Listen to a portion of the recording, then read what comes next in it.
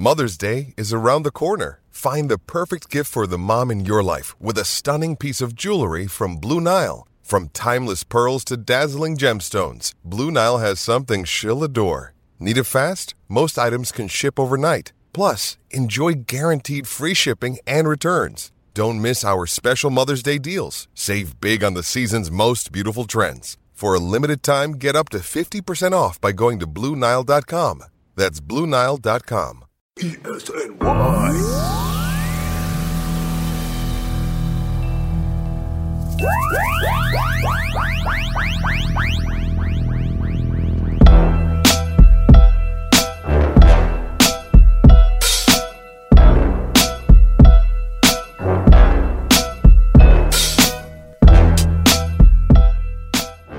All right, what up?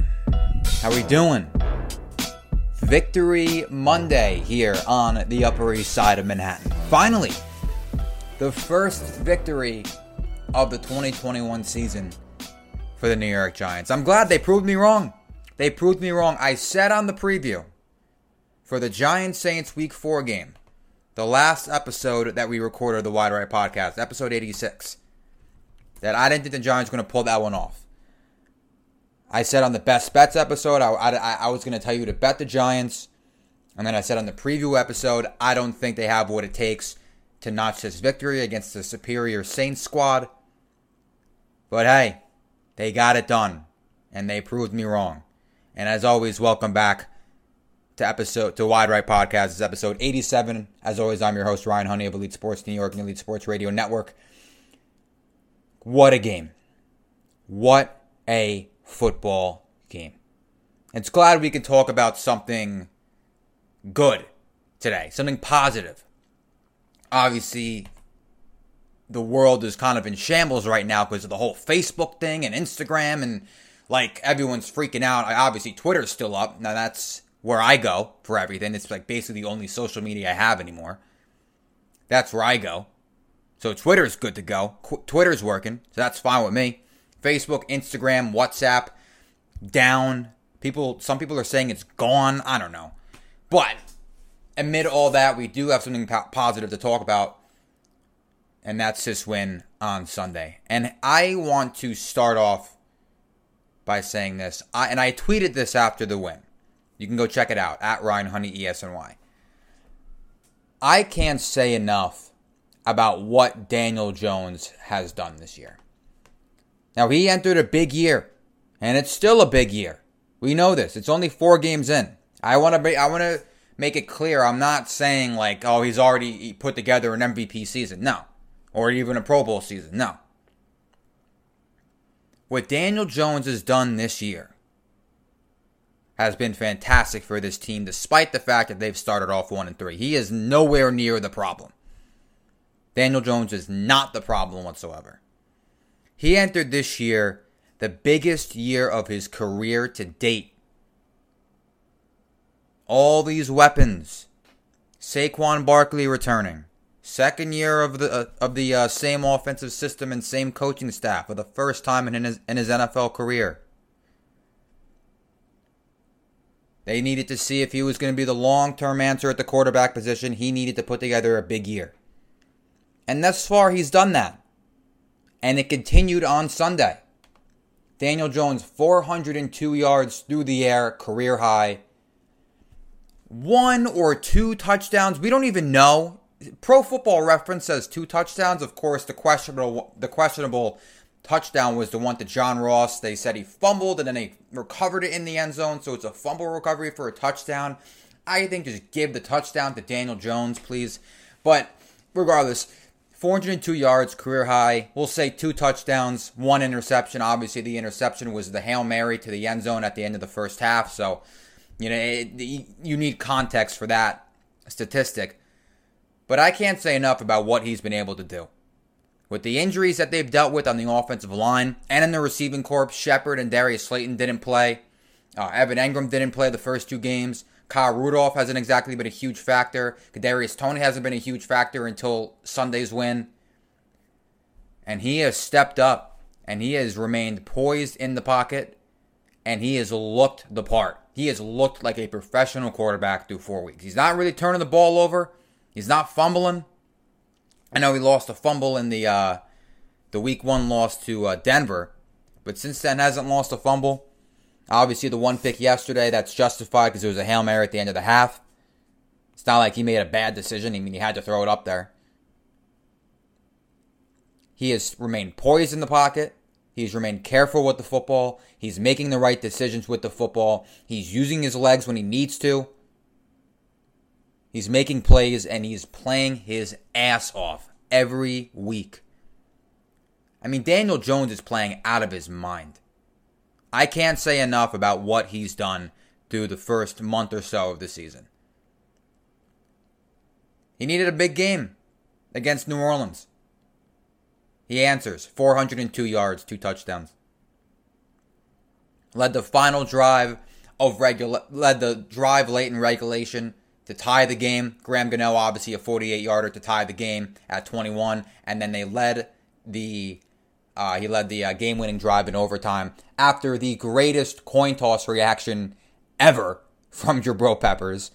I mean, the icing on the cake was the fact that he was screaming right next to the official's microphone, so everybody in the Superdome heard it. Everybody on TV heard it. Everyone on Twitter has seen it because it's gone viral, because why wouldn't it go viral? It's an awesome video. But regardless, Daniel Jones leads the 2 drives, one at the end of regulation to tie it, the one in overtime to win it. Obviously, Saquon Barkley with the game-winning touchdown run in overtime. Daniel Jones has been great. He is not the problem. Okay?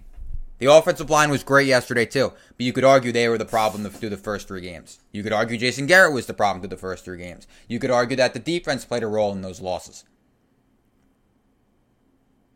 But you can't say that Daniel Jones has been any sort of problem, because he has not whatsoever. I can't say enough. I came into this year, I'm always been, up and down about Daniel Jones.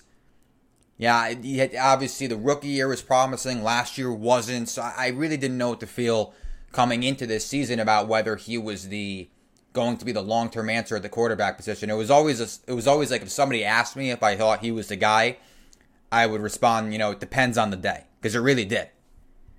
But man, through 4 weeks, I am so impressed with what he's been able to do. He's making the right decisions with the ball. He's got a massive arm. They got to let him throw deep. Jason Garrett he's got to let Jones throw the ball downfield. I mean, he's got a massive arm.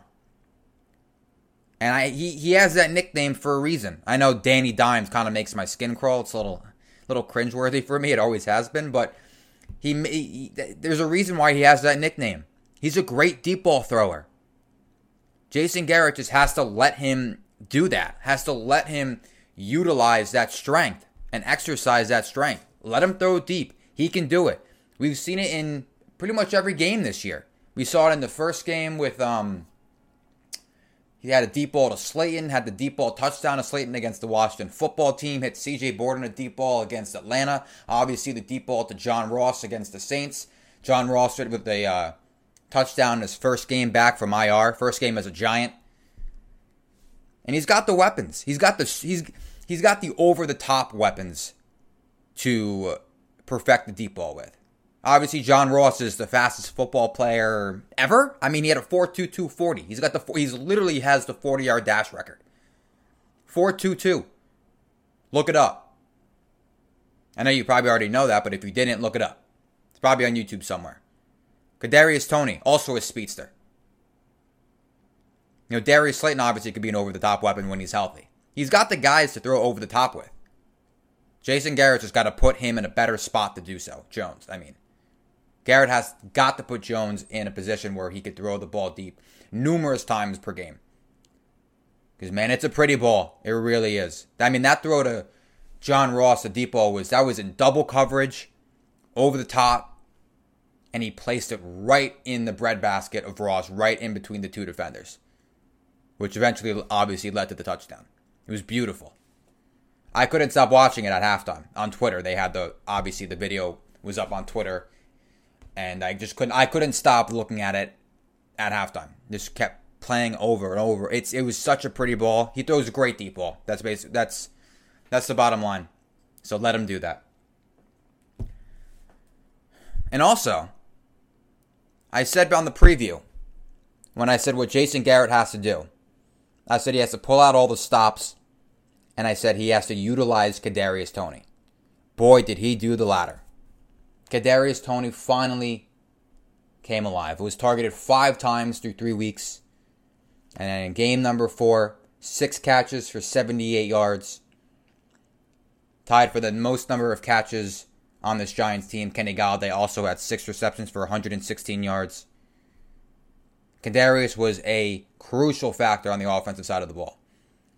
I mean, I've said it. You got to get the ball in his hands. You got to get him in space. From there, it's a must-see. Because the speed, the athleticism, the elusiveness comes alive. It really does. Once you get the ball in this kid's hands, on a slant route or whatever it is, get him in space, he'll make plays. He doesn't go down. I mean, we saw it on that one play in the slant route. Caught the slant, and he couldn't go down. Kid is always moving his feet. Has great vision. Knows where the defenders are. Always making guys miss. That's why they drafted him. Because of his playmaking abilities and his speed and an elusiveness that he can maximize. Jason Garrett needed to get the ball in Kadarius Toney's hands and get him in space, and that's what he did. So maybe credit me for bringing that up 150 times over the last couple weeks. But regardless, Kadarius Toney finally showed why he was a first-round draft pick. Took the Giants 4 weeks to realize this and utilize him like a first-round draft pick, but I guess better late than never. So you got to start to think like, how when Shepard and Slayton are healthy, how often is Slayton going to be in the game? Because it's clear Shepard is the more talented receiver than Slayton, at least in my opinion. And obviously Golladay is their number 1. So you figure have Golladay, Toney, Shepard, John Ross will be in the mix. I think he made a case for why he should be yesterday, obviously. So how much is Slayton going to play when he comes back? Who knows? But regardless, Toney made a huge case for himself as far as playing time is concerned, moving forward. Kid moves his feet, man. Kid doesn't go down. Makes guys miss. That's what they needed. They needed a receiver like that. An Odell Beckham type of receiver. Who once the ball gets in his hands and once he's in space, it's lights out. That's what Toney is, and that's what Toney has the capability of being for this team moving forward. As far as the defense is concerned, look, I've gotten on the defense's case a little bit this year, mostly because I'm sick and tired of them giving up scores in the final 2 minutes of a half, which they did again in the first half of this game. They let up a touchdown, I think with 23 seconds to go in the second quarter. So they did it again for the, third straight game? I forget if they allowed one against the Broncos week 1. I think they did. So I think it's every game this far in this season. Because we know they gave up the game-winning field goal against Washington and Atlanta. So those are 2 right there. Gave up a touchdown at the end of the first half against New Orleans. There's 3. I think at the end of the first half against Denver, they let up a score. I could be wrong. But if that's the case, and it's 4 consecutive games to start the year, they've done that. And they had problems with it all last year, too. The Giants defense did. So that happened. They gave up the touchdown at the end of the second quarter. But, hey, look. They did what they needed to do. They made the big stop in the fourth quarter that gave the Giants the ball back. And then the Giants put together the game-tying drive with the field goal at the end of regulation. Okay, they had the interception by Bradbury. They need to pressure the quarterback more, though. 0 sacks and 1 tackle for loss all game. That's putrid.